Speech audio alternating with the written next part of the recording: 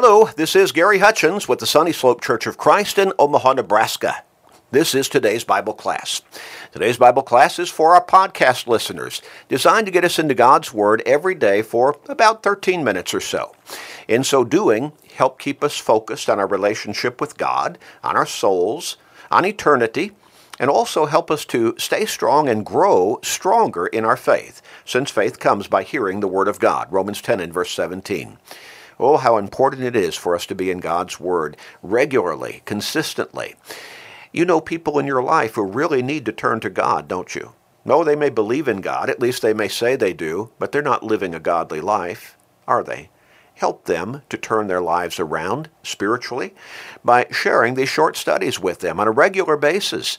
You can do that easily through Facebook friends, text messages, maybe other technological means, but you take that step, make that commitment, and share with your family members, friends, work associates, neighbors, literally with everybody you can. You may help somebody ultimately get to heaven. What a great blessing that will be for them, but it will also be a great blessing for you. So take that step, make that commitment, and start sharing today.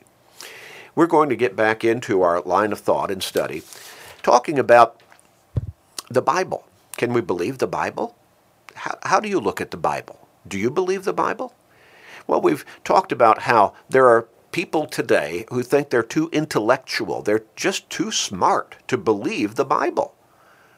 They're too smart to believe at least everything the Bible says. They would say, well, not all of it is accurate. And so they say, but I'm smart enough to determine which is inaccurate and which is accurate. Really? You're that smart? Interesting. We've talked about how C.S. Lewis said that ancient man saw himself as the one standing before the judge and God being the judge. But modern man has reversed the positions, and modern man sees himself as being the judge and God as being the one on trial. Can I believe in God? Well, if I believe in God, if I truly believe in God, totally believe in God, then I'm going to have to believe in the Bible as God's Word. The Bible tells us the details of God and how to be with God for all of eternity in heaven. And so if I reject God, I've automatically rejected the Bible, obviously, but here's the inverse of that, which a lot of people don't realize. If I reject the Bible, I've also rejected the God of the Bible. Have you thought about that?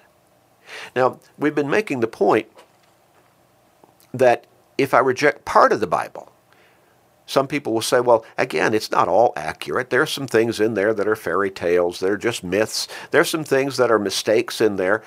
Well, how do you know? How do you know which is which?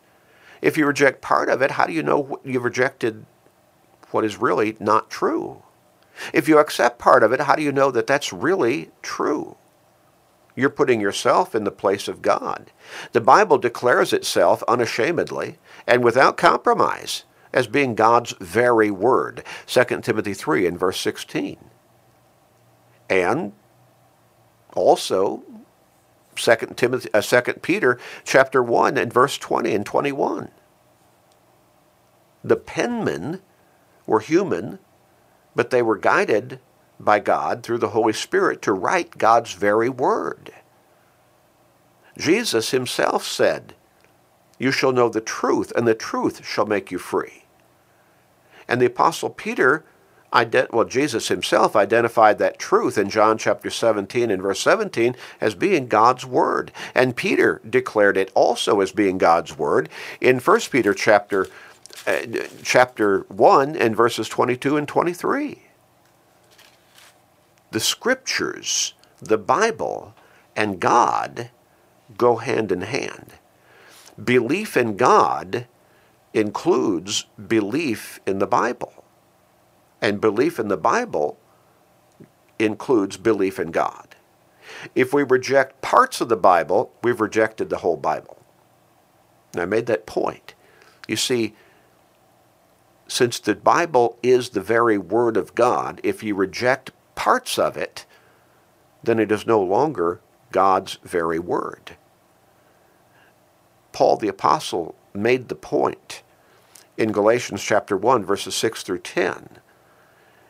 In writing to the Galatian Christians, you're being hoodwinked. You're turning to a different gospel, which is not the gospel. But there are some who would pervert the gospel, twist it, change it. And when that happens, it's no longer the gospel. The gospel is the very power of God to lead people to salvation. Romans 1 and verse 16. But when you start changing it, it's no longer the true gospel. When you start picking parts of the Bible out, it's no longer the true Bible. When you start changing truth, it's no longer the truth. If Abraham did not rescue Lot from tribal kings, then what points that the scriptures teach us about Abraham can we still believe? Did God make a covenant with Abraham? Genesis 14, verses 14 through 16. Genesis chapter 12, verses 1 through 7. Did the 12 tribes of Israel literally descend through the bloodline of Abraham or not? The scriptures tell us they did. But if we can't believe all of what the scriptures teach us about Abraham, then what parts can we believe? If Moses did not really cross the Red Sea and lead the children of Israel across on dry ground, and then God closed up the Red Sea on the invading or the pursuing Egyptian army, then what about Moses and the whole story of God's deliverance of Israel can we believe? Did God really give Moses the 10 Commandments on Mount Sinai? Exodus chapter 14, verses 21 and 22. Exodus chapter 20, verses 1 through 17. You see, how much can we believe? If God did not prepare a great fish to swallow Jonah, and Jonah being in the belly of that fish for 3 days and coming to repentance, and then that fish spewing him out on dry ground after 3 days, then can we believe what Jesus said about in making the comparison in Matthew chapter 12 and verse 40, that just as Jonah was 3 days and 3 nights in the belly of the fish, so shall the Son of Man be 3 days and 3 nights in the heart of the earth? Speaking of his entombment after his crucifixion on the cross. If the Bible cannot get the Roman ruler's name right, then did it get Mary's name right, the mother of Jesus? Or what other details might we consider? Matthew chapter 1, verses 18 through 25, Luke chapter 2, verses 1 through 7. You see, any error, certainly any doctrinal error, makes the entire Bible suspect. Solomon said, "Dead flies putrefy the perfumer's ointment and cause it to give off a foul odor. So does a little folly to one respected for wisdom and honor." Ecclesiastes 10 and verse 1. You see, you cannot pick the Bible apart and still believe the Bible to be God's true word. And if you do not believe the Bible to be God's true word, then how in the world can you still believe in God as being the true God? If one rejects the Bible, then he rejects Jesus, who believed in the Bible and quoted the scriptures continually in his ministry on this earth. Jesus believed in the factual history of the Old Testament people and events. He acknowledged that God made the world and also created and married 2 real people named Adam and Eve. Matthew chapter 19, verses 3 through 6. Also Mark chapter 10, verses 6 through 9. Jesus referred to Noah and the flood as historical precedent for what will happen when he returns on that final day of judgment. Matthew chapter 24, verses 37 through 39. Luke chapter 17, verse 26. Jesus verified Sodom's destruction, and Lot's wife turning to salt. Luke chapter 17, verses 28 and 29. and also verse 32. Jesus indicated that Cain murdered Abel, just as the account tells us in Genesis chapter 4. Jesus referred to that in Matthew chapter 23 and verse 35. Also recorded in Luke 11 and verse 51. Interesting, isn't it? Interesting. To Jesus, Abraham, Isaac, and Jacob were historical people and were still alive in the afterlife, that is, eternity. Matthew 22 and verse 32, John 4 and verse 12, John 8 verses 56 through 58. Jesus believed Moses wrote the book of Genesis. Luke 24 and verse 47, John 5 verses 46 and 47, and that God spoke to Moses in a burning bush. Mark 12 and verse 36. See, Jesus made continuous references to Old Testament scripture and facts, stating them, referring to them, in belief of them. And of course, Jesus knew what he was talking about, because not only did he believe that God created the heavens and the earth, Genesis 1 and verse 1, but he knew that he was there at the creation and took part in that creation. John chapter 1 verses 1 through 4.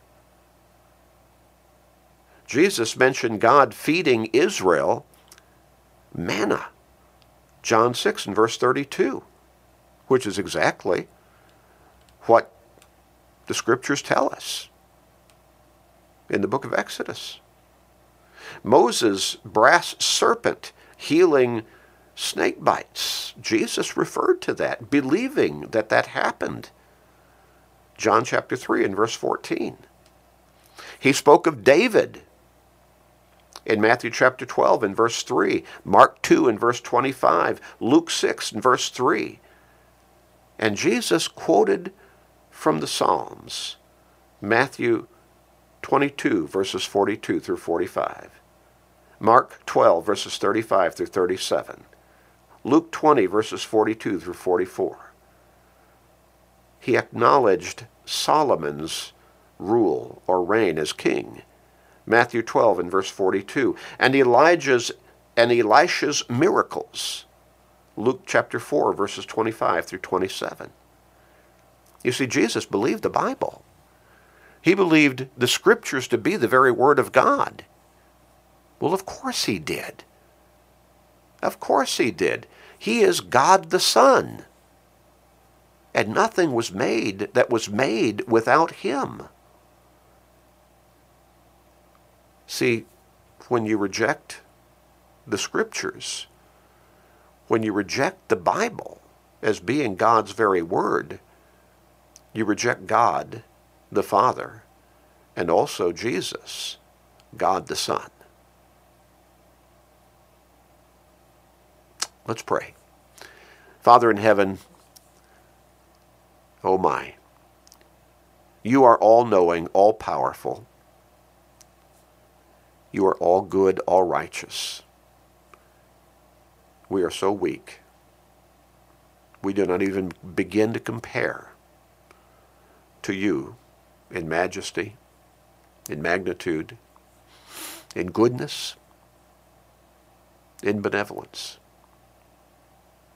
But please guide us to be your true followers.